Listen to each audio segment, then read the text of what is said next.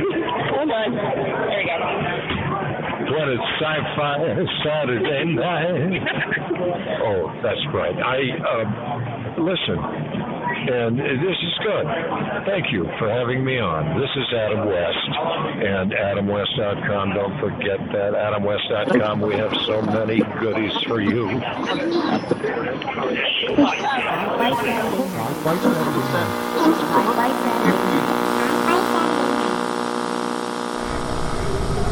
We will begin a mass invasion. We'll tell your people to surrender now and avoid war. Don't think you get me so easily! It is now time for us to put Earth under our rule. It's your sacred duty to tell us the truth. Confess that you've been guilty of witchcraft. You expect me to believe that you can overrun the entire world? We cannot be defeated. We have never been defeated. That is the message to bring your people. Yeah, they're dead. They're all messed up. Sci-Fi Saturday Night. From the front porch of the Farmers Telekinesis Exchange and Water Reclamation Facility, directly behind the perpetual grease fire in Area 51, it's clickbait for the ears. Welcome to TalkCast 383, this edition of Sci-Fi Saturday Night. Tonight, with absolutely nothing whatsoever to say about the current soy pseudo-crisis, I'm your host, the guy in the funny hat, the Dome. Joining the TalkCast tonight, we've got a full cast tonight. In the Peabody Time Tunnel, sitting at the Sci-Fi Saturday Night Help Desk, where we now can no longer hear her typing, it's our own taciturn technical trouble wrangler, Kriana. And everything seems to be working. She found the sound effects button. She's back in the Dank Dungeon semi-automatic book spine refurbishing room, found behind the cloistered entrance to the Francis Scott Fundamental Sing-a-Song Meditation Center at Cyborg University's ancillary campus in East Spineland, Vermont. Welcome, Sombrarian. I have nothing interesting to report about my colony tonight. The housekeeper cat army continues to grow. And life is good. Mm-hmm. And of course, the man who never said, "Hey, how's the weather up there?" stretched to Doug Jones. I swear, he never said that. It's the man who tried to print a wooden nickel for a dime on his 3D printer just to prove a point. Our very own futurist and gamer, the guy who likes shiny stuff and needs taco seasoning, awake by Java. I found my taco seasoning.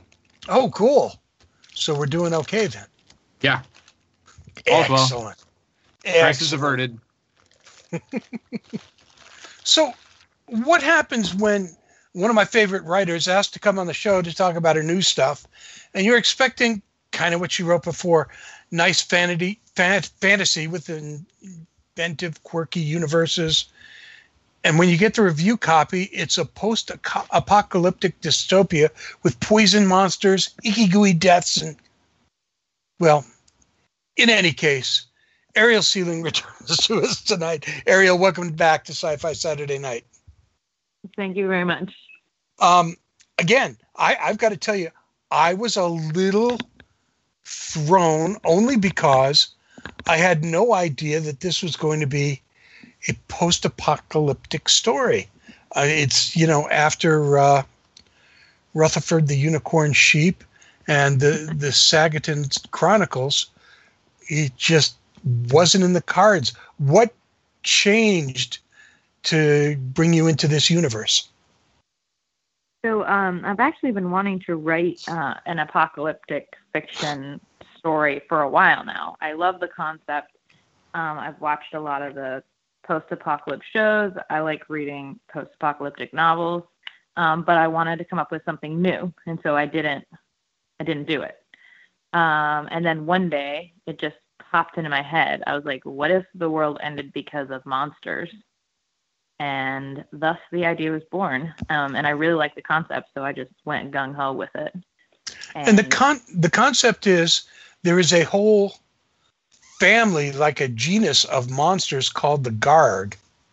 And in the Garg, in this first story that is now on Patreon, you actually introduced your first two monsters, one called the Nagi, which is a large tentacled poisonous skin, slimy, bad sight, but smells good type of wants to kill you.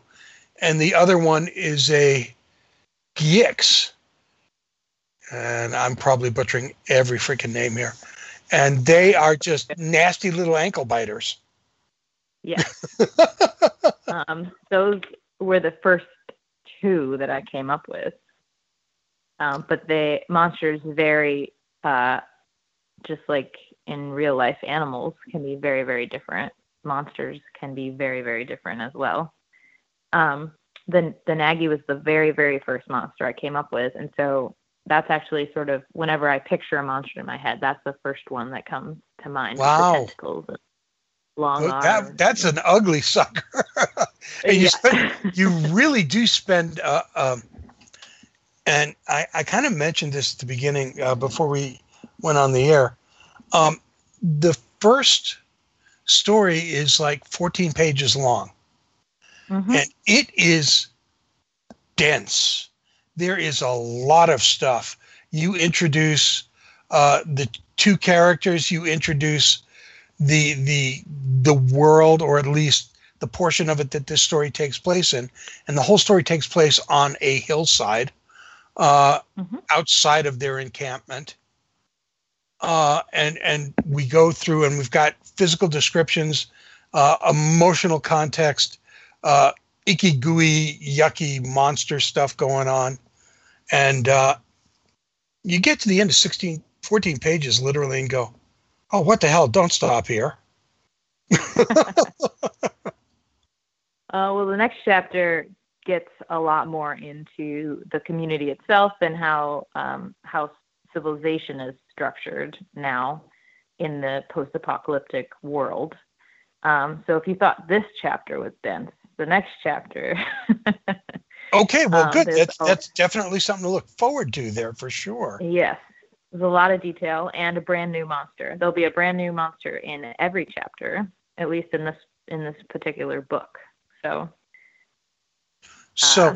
where you're bringing this out as part of your Patreon, and how often, when people subscribe to your Patreon, can they expect to see a new chapter? Once a month is what I'm aiming for. I would love to do more than once a month, but I want, to work within people's budgets and what their expectations are.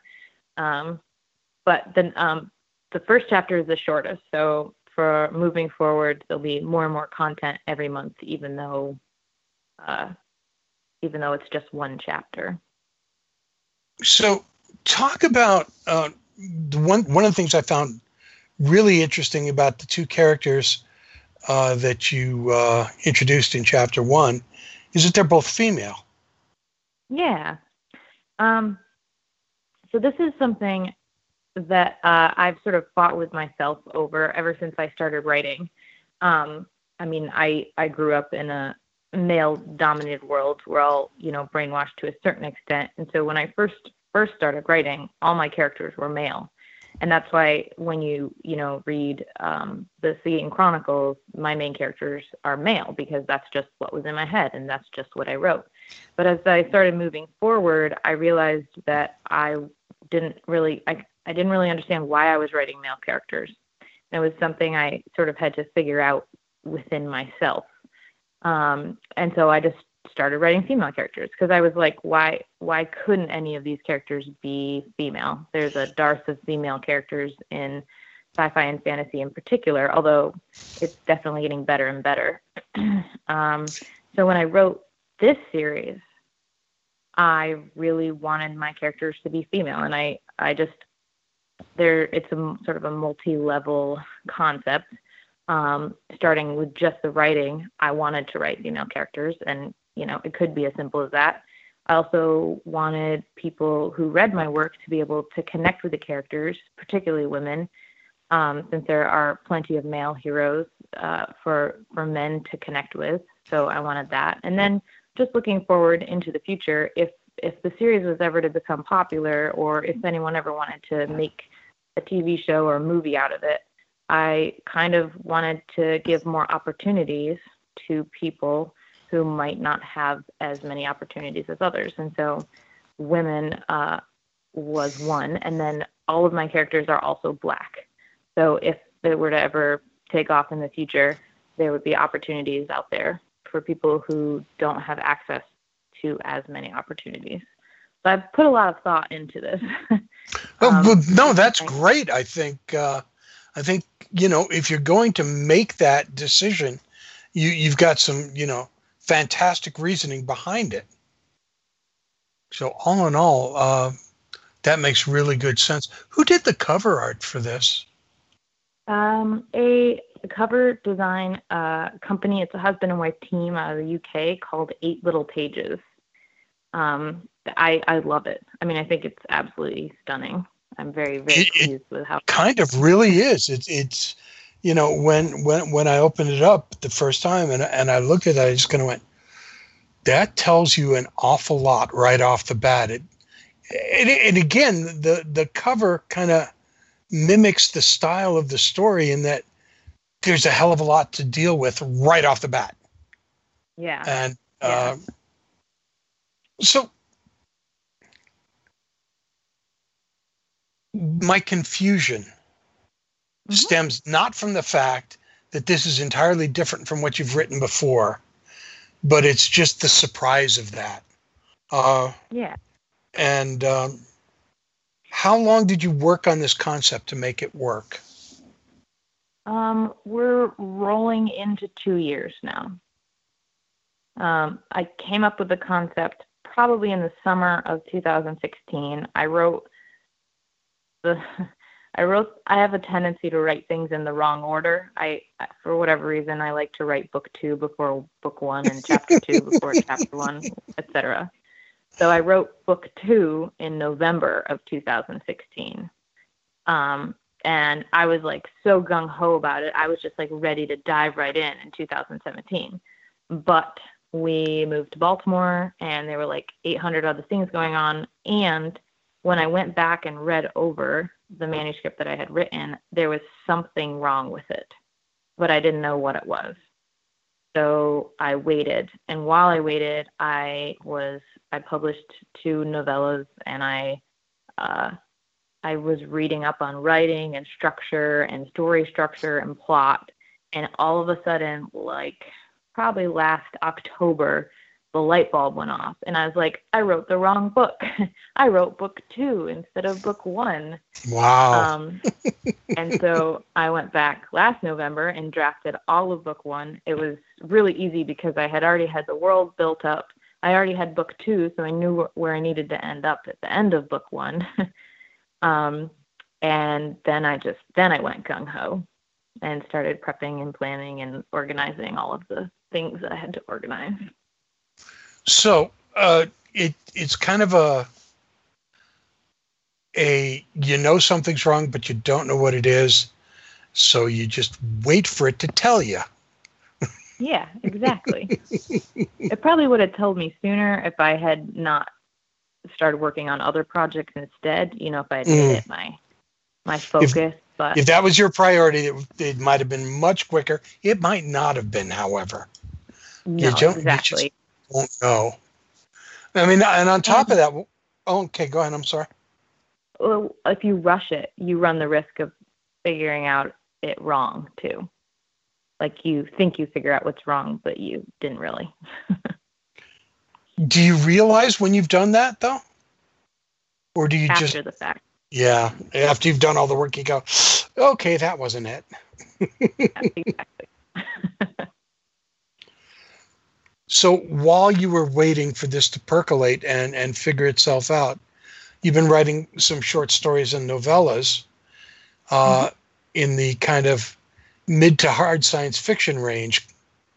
And you've got one coming up, which is being published by Amphibian Press called Beamed Up. Yes, that's an anthology. So my Beamed Up is the anthology. My short story is called Stalk. It's a retelling of Jack and the Beanstalk on another planet. The premise is that Jack is a young woman who is a digger, and her job is filling this large, mysterious hole that is sort of in the center of their town that never seems to get full. And then also in the center of the town is this space elevator, supposed space elevator, and made out of living metal. And she gets invited to go there, but unfortunately, all of the diggers who have visited the stock before her have all died.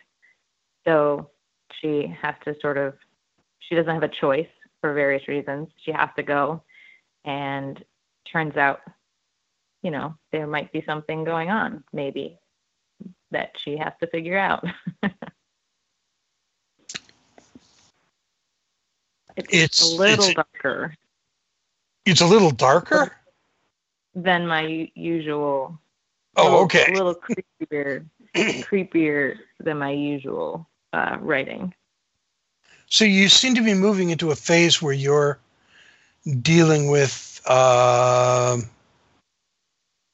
darker, mature subject matter as opposed to light fantasy, although Terry Pratchett, and your early stuff dealt with some fairly interesting themes as well, the Sagittarian Chronicles.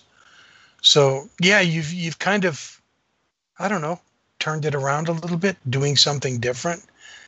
Yeah, I've been doing a lot of short stories, and I've been experimenting with style. I started out just kind of going with what I knew and with what I understood, and I have been I've sort of been feeling like maybe that wasn't my true self-writing style, if you will.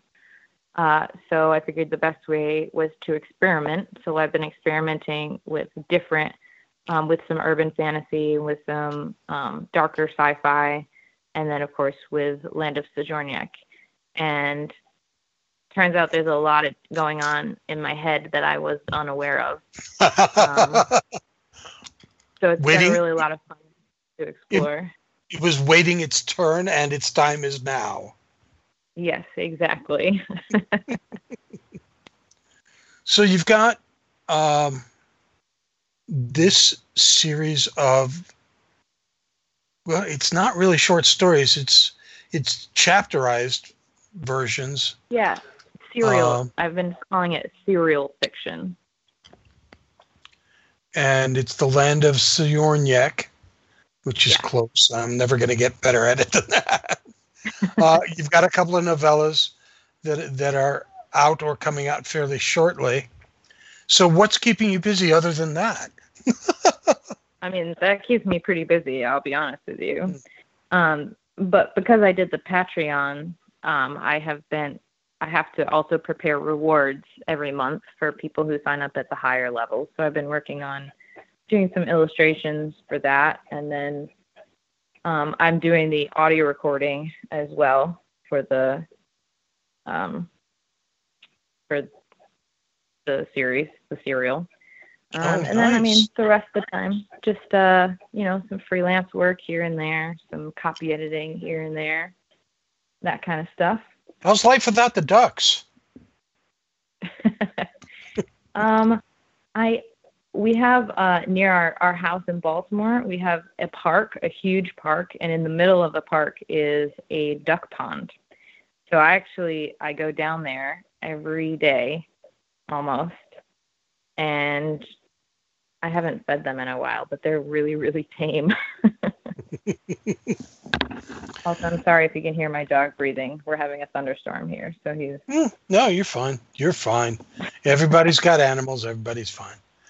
But it's interesting how some people, find a continuity and stay with that, and other people find a groove, then decide, I want to try something else.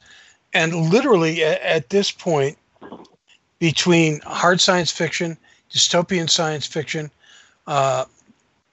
fantasy, and children's books, you're literally splattering the wall with all kinds of different stuff. And it's all really good. That's not even all. This year I had an essay published in a beekeeping magazine. And I'm working on a memoir as well about my relationship with my grandmother. So we'll see how we'll see how that one turns out. I'll probably do some more beekeeping articles too. How did that one come about? The memoir about you and your relationship with your grandmother. Yeah. So when I first moved to New Hampshire, originally, I moved in with my grandmother. And she lived in New Hampshire when I was growing up, and I lived in New York. So I never really knew her. And I lived with her for a couple of years, and I got to know her really personally, like a friend, in a way that I never would have expected. And since then, I moved out and got married and bought a house, and all of these different things have happened in life, while she has sold her house that we lived in together, and she now has Alzheimer's and is going through a completely different set of challenges. And I've been there, pretty much for all of it. So I just thought it was sort of an interesting comparison, and I felt like the relationship that I had developed with her was unusual for a grandchild and a grandparent. I feel like it probably has happened if you grew up with your grandparent or something, but to have an actual friendship relationship with a grandparent that you developed after becoming an adult was just interesting. So I've sort of been working slowly on that. But memoirs are really hard to write because you have to be very personal, and you have to share personal details about your life. It requires a particular type of courage, which I'm not sure I've quite developed yet. That's an interesting way to put that. But yeah, I'm guessing that it does. So since you moved from New Hampshire, and while you were up here, you had, I'm guessing, your very own comfortable writing style. And now you've moved to the Baltimore area in a more urban setting. Has that changed how you write and when you write, kind of thing? Yes. I'm going to say yes, because inevitably it has an effect. Seems like a really marginal yes, but yeah. Well, that's not something I really thought about particularly, but it definitely has. So when we first moved here, I actually took some time off of doing freelance stuff. And so I was focused almost entirely on my writing for the first 8 months that we lived here. And I think that was really, really helpful for me. It just gave me the opportunity to not think about anything else, not stress about other projects that have to get done, and I just wasn't worried. And it also gave me time to become a better writer. So I had time to read books on writing. I had time to focus on the craft.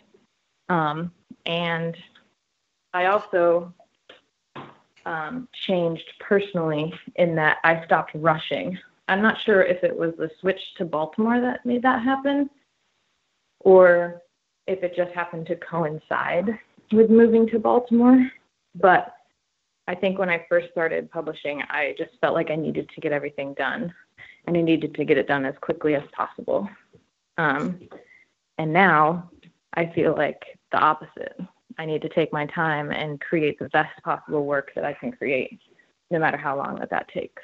So the evolution of you as a writer has happened at the same time that you've changed venues, has happened at the same time that you've opened up to a wider level of creativity. So there's a lot going on there. Yes.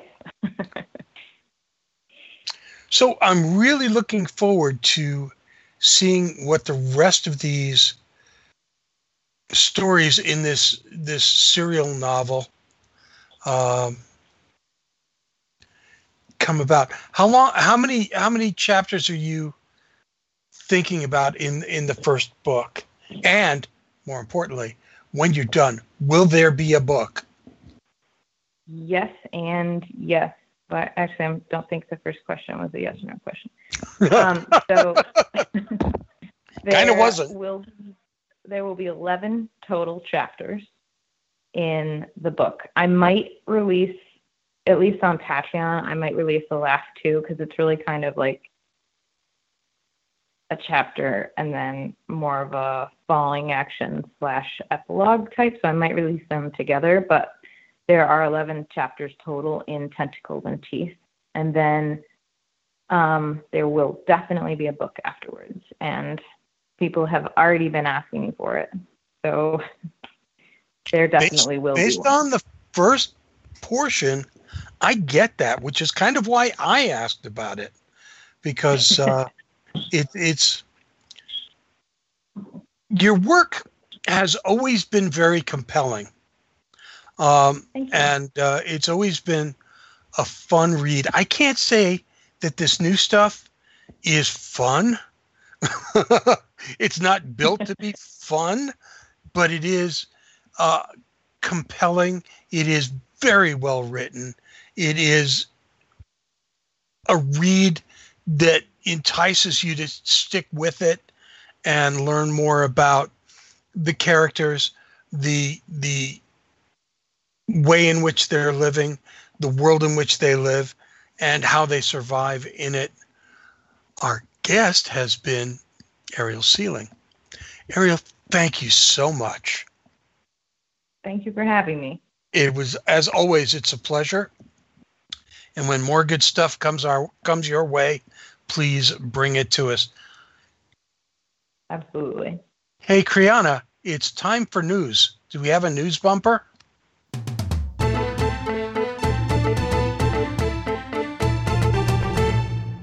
I love it when a plan comes together. Well, joining us for the news segment is Sombrarian and Kriana, if she's not busy world building, and Java. So, what's on your minds tonight, guys?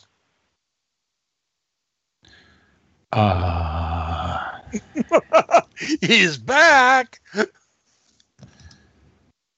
So there's this weird for a month. Oh, sorry. Go ahead. There's this weird game. Hold on. Okay. I had to turn the music down. There's this weird game called 1 Hour, 1 Life. And in it, you have 1 life, and it lasts an hour if you're lucky. And what's cool about it? Well, everybody's naked. But okay. But the reason that they're naked is because you get born from another player. It's an MMO. So you're online on this server, and when you get born as a baby, you are born to a player. And pretty much if they don't take care of you, you die. And then you have to figure out, there's no instructions, there's no tutorial, there's no missions. You just basically have to not die. And the gameplay itself takes 1 hour? Is that the deal? Or is it? I don't know, man. I've only lasted to age 16. Because then I did something stupid. I wandered away from my village. And everything in the entire game has been built by players. Like, it's not, there's no mission. It's just that. It's just like, try not to freaking die. It's like real life, man. It's real life. If you were prehistoric. And sometimes your mom just like up and walks away. And you can't communicate as a baby. You can cry if you're hungry. Actually, don't start crying until you're starving, I think. And then you can like say, if you reach age 1, you can say 1 letter. So you can't like talk in full sentences until you're a teenager. And if your parent just ignores you, you die of starvation. You die. Unless an ant takes pity on you or something. It's really like an weird. insect or like your mom's sister? Your mom's sister, or okay, or whatever. I don't know. You can't really tell. Everybody looks the same, pretty much. It's crazy. This sounds So weird, but I'm like oddly intrigued by it. Yeah, I know. School ended, so now I'm playing games. And wait, school ended for you? Yeah. So you jerk. Yeah. Well, yeah. And then also there's this game called Cultist Simulator. And that sounds amazing. I assume I haven't. It's another game. There's no tutorial and there's no explanation, so you have no idea what's going on. You kind of have to work and get money and then not die, but then also you are trying to make a cult or something. I don't really understand it. It's really hard, and the internet is an awful resource for indie games because no one knows what's going on except if they do, and if they do, they're usually really bad at explaining it. Yes. So anyway, that's like me the first, I would say 3 times I tried to play Fortnite. I was like, what's going on? Why do I want to build things? Where am I going? How does this work? And slowly I've started to figure it out. And I've figured out exactly enough to know that I am not good at playing Fortnite. And I quit. Right? I'm still playing Cultist Simulator. I don't understand what's going on. And I keep dying. But then they reference my previous character in each next. It's weird. So 2 games to check out if you like weird stuff that's more frustrating than fun. What's the really weird one? If you're a gaming masochist. I have also been playing Red Dead Redemption. 1 Hour, 1 Life. Okay. Because, I don't know, cowboys. Cowboys are cool. Except if you're Han Solo, in which case your movie did not do well. That's what people are saying. I haven't seen it. Yeah, I can't bring myself to go see it. Because I'm starting to get, bummed out on the whole Star Wars thing the same way that I got bummed out on Marvel because there's just too much of it. So, do you think that they finally with Star Wars reached the point of oversaturation? Yeah. Yes. I mean, there's just too much. There's just it's not a new thing. It's the same thing. It's always the same thing. I was going to say there's a core set of characters, and it's always them. Yep. So there's that. Well, there is 2 interesting movies, or what may be interesting movies. Warner Brothers announced the Jared Leto Joker movie. Yay! Really? Oh, that was sarcasm. Oh, okay. It's hard to tell sometimes. I know. And there's going to be another Addams Family movie, but this one's an animated version. I'm actually better with that than I would have been with a remake. Agreed. If they do some really cool, like, is it going to be 2D or 3D? I don't know. I'm imagining like a 2D claymation, Coraline, Tim Burton-y kind of deal, and I like it. Well, they went back and used the original Charles Addams cartoons. Oh, awesome! To design the characters, and they look rather claymation-ish, which is kind of cool. Or like a black and white Edward Gorey sketches type. It's very monochromatic. It's color, but it's like heavily shifted into monochromatic. And Oscar Isaac as Gomez, Charlize Theron as Morticia, I And can see it.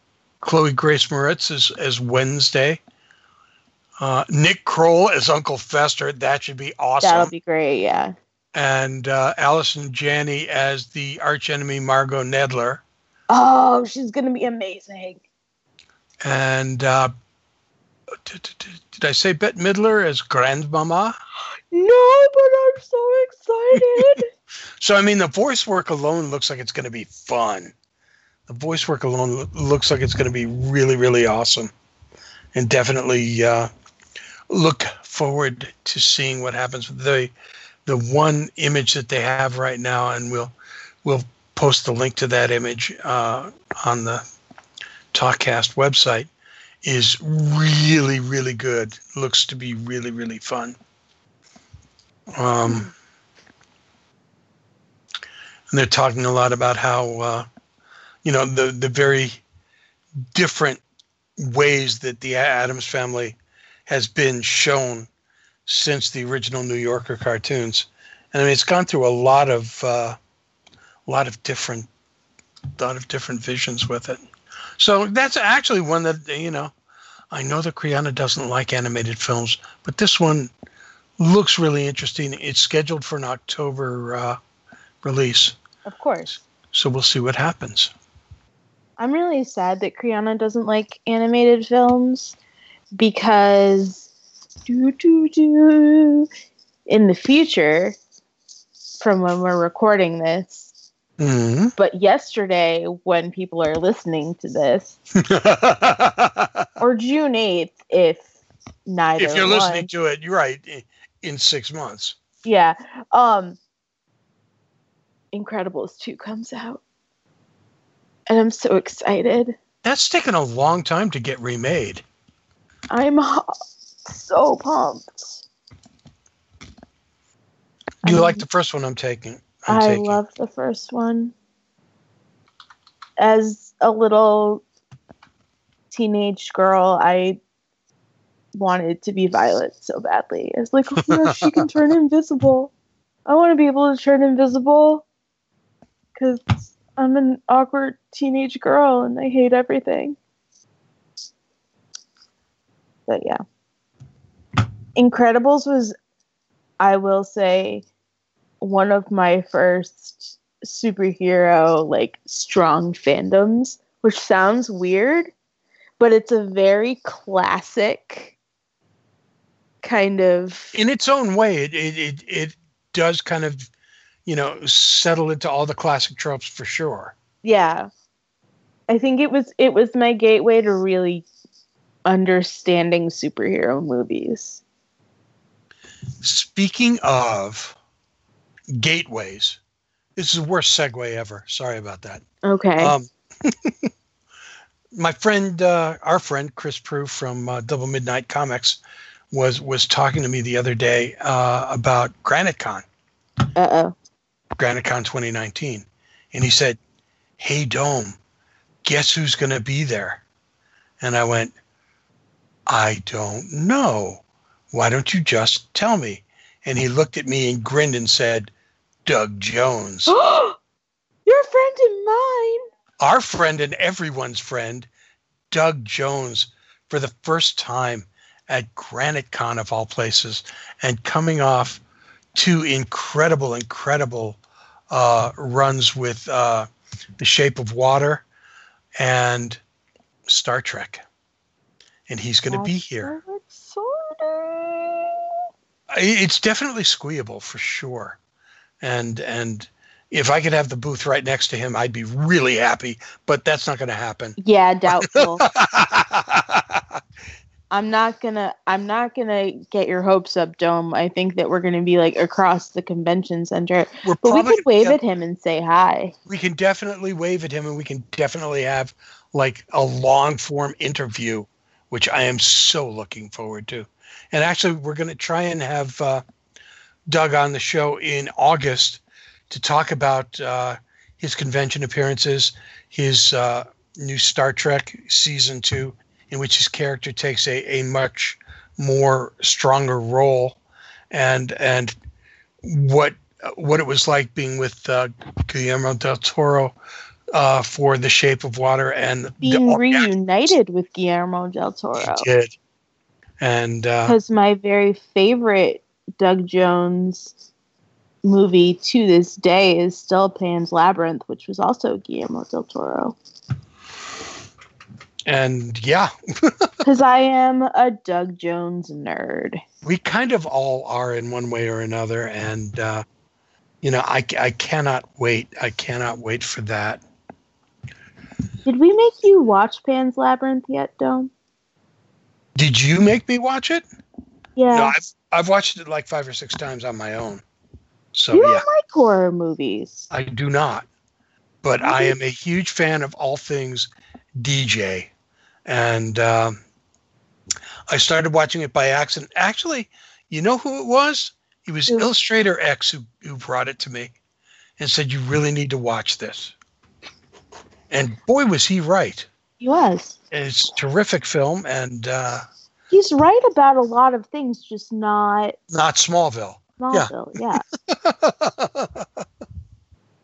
So, yeah, I am definitely looking forward to GraniteCon being the high point of our conventions this year just because of Doug Jones.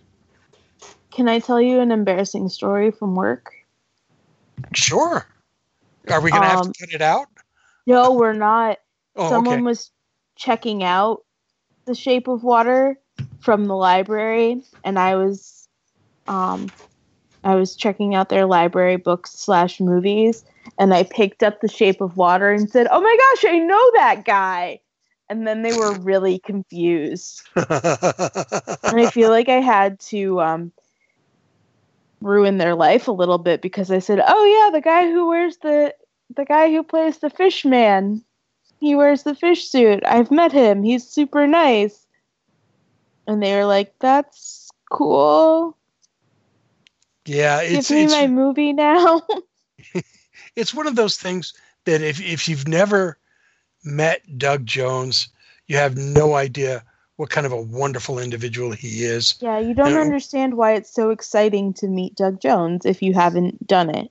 And I mean, we've had him on the show 5 or 6 times, and each time you get a little taste of it. But gosh, to meet him in person, guys, I'm telling you, if the line isn't like 100 yards long at the meet and greets for him, and at GraniteCon, the meet and greets are right out on the floor, and they're wonderful, and you can see everybody. And even if the line is that long, still go get in line. It's worth it. Yeah. And tell them the guys at Sci-Fi Saturday Night said it was worth it, and then find out for yourself, because it absolutely is. He's a wonderful guy, and like I said, we're working to have him on in August to kind of promote his convention and talk about stuff for season 2 in Star Trek Discovery, which season 1, Java, you saw all of season 1, right? Did we lose Java? Did we lose him already? He maybe went to go get more taco seasoning. He could have. No, I'm here. Oh, okay. Java, why are you sad? I'm not sad. I was muted. I didn't want to startle anyone. Okay, you didn't. You're very ASMR right now. Welcome to Sci-Fi Saturday Night, the ASMR podcast. I did see all of season 1. Did you see the original character design for his character? I did. It had like big horns with 20 eyes or something. It was crazy. It was weird.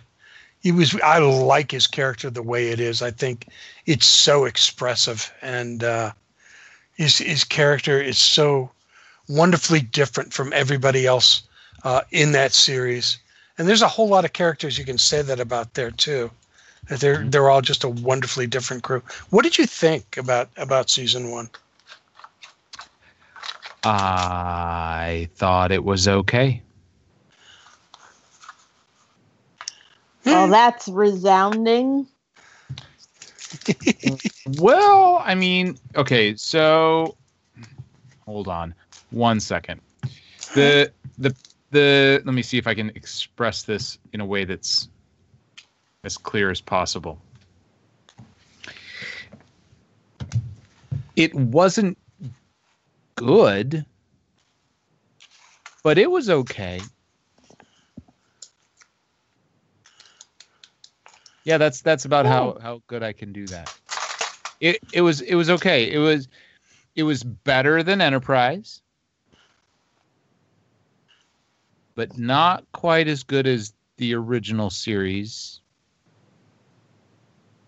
Or Next Gen. I would put it between better than Deep Space Nine, not quite as good as Voyager. Excuse me. Voyager was the second best. Yeah, see, I put the original series above Voyager. How very dare you? Nice blasphemy there, young man. The only reason I do that is I recently rewatched the original series, and I think that it has a lot of depth that I was not expecting, given how often it is spoofed and the stereotypes that have come out of it. That's true. And I think that Voyager, and I actually think that Voyager and the original series are similar in the quality of their stories. But I think that what Voyager benefits from is the powerhouse that is Next Generation, that the original series didn't have any kind of draw to take. No, it was on its own from the beginning. So that's true. That's why I have a tendency to give a little bit of a boost to the original series in my rankings these days. But I could go back on that. Don't get me wrong. When it comes to captains, Captain Janeway is like fairly kick-ass. Probably number 2 over Kirk at number 3. I would say. But again, that would be an interesting battle, because on the one hand, she is brilliant and amazing, but Kirk is in his own way too. They both have strengths. Well, Kirk is, here's my thing with Kirk. He's a war hero. Yeah, but he's also a huge nerd. Truth. Like, he's a huge nerd. He's like the guy who figured out how to get along in high school by playing soccer, but he didn't play football. Yeah, but Janeway had half a crew of cadets and then half a crew of the Maquis, and had to make them work together. Yeah. No, she was a brilliant leader. Absolutely. And Kirk was in the original series. Kirk didn't have to display that leadership. He didn't have to do any of the interpersonal leadership except among his command team. This is a deep hole. Are we really going to get into this? I mean, we could fight out Kirk v. Janeway for 2 and 3 all day long, but I feel like it's not the focus of our podcast. No. Where it is. Well, I mean, it has been before, and it will be again. And it will be again, absolutely, yeah. I mean, because that's one of them never-ending story deals. But here's the thing: there are plenty of Star Trek series. When I say plenty, there are a couple of them that I think Discovery beats out. I had no problem with the things that the internet was angry about in the initial episodes of the. Yeah, it got kind of silly really quick. Oh gosh, it's a spore drive, and it's before. How come they don't have? Well, man, shut up and let them build. And like let it rise and fall. Just listen. Just listen to any electric vehicle person talk about how the electric vehicles were around a long time ago and we didn't even realize how to do it right.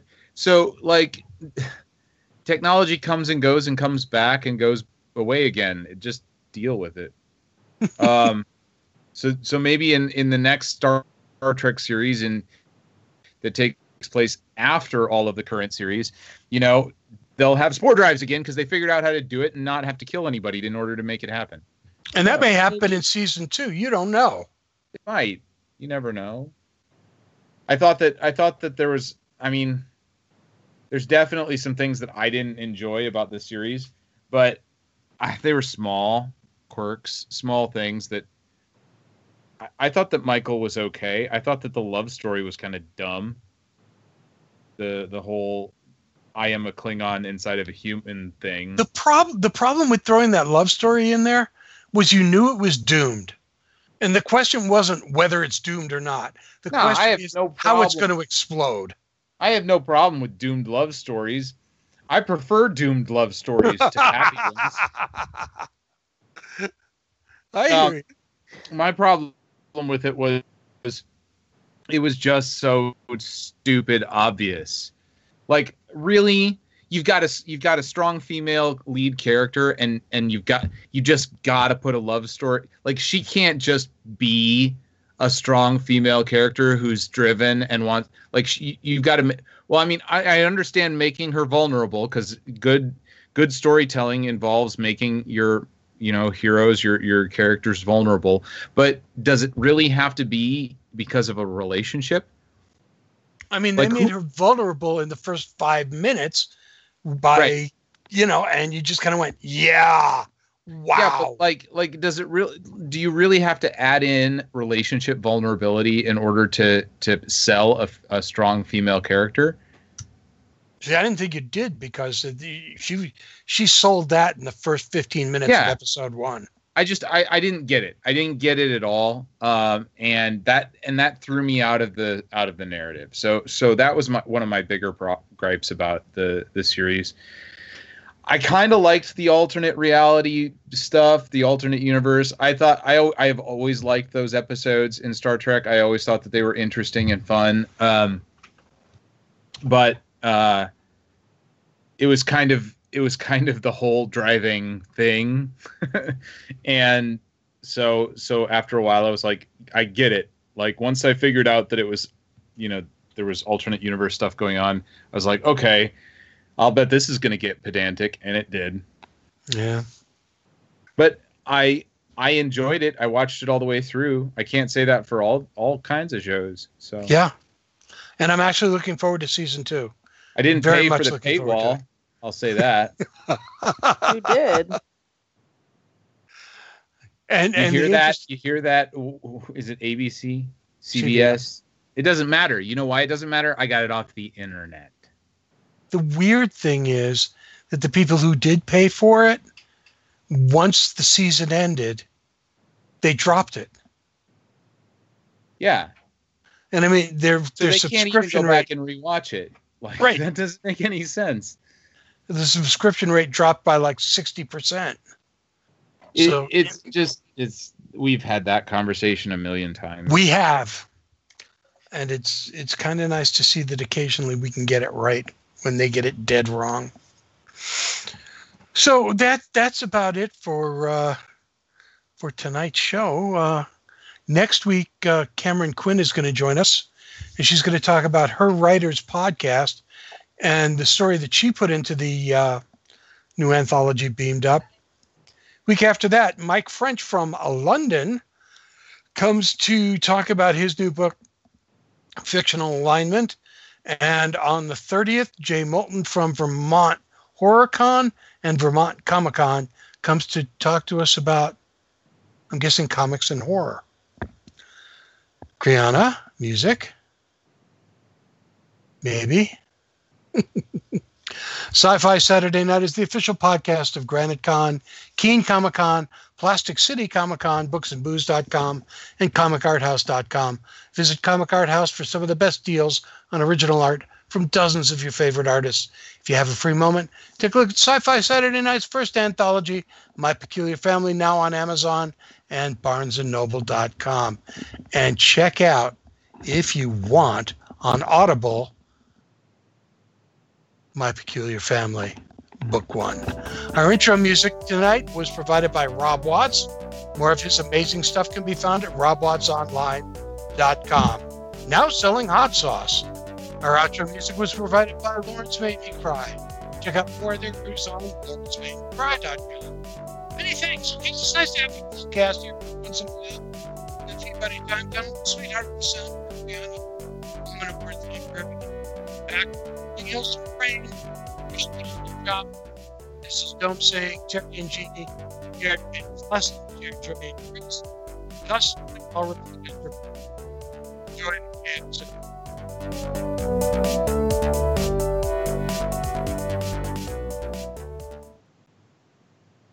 I know.